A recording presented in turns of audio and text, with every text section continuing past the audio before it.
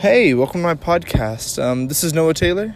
Today we're going to be talking about the history of the Ford Motor Company, a company responsible for many of the vehicles on our streets today. To start off, the company was founded by Henry Ford on June 16th in 1903.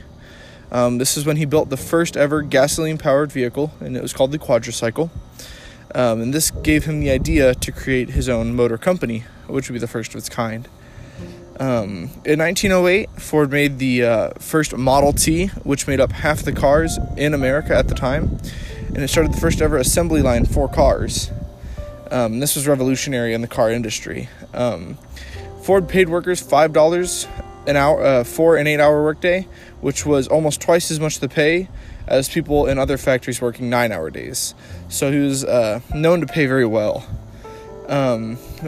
In 1930, by 1930, Ford had factories in over 20 overseas locations, including North America, Canada, and even Central America. In 1938, Ford introduced the first Ford Mercury, a car which was the first car in its medium price range. And after that, Ford took it upon themselves to acquire the titles of Jaguar, Aston Martin, Land Rover, and Mazda by early 2000. As the stock market and the economy of America started to kind of decline, Ford started struggling and sold these companies between the years of 2000 and 2008, which was the Great Recession. In 2018, Ford announced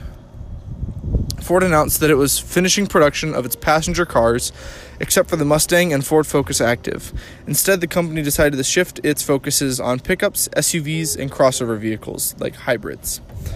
And it is clear, we see it today, that Ford had a very interesting history, but that it has become one of the most influential car brands we see on the streets every day.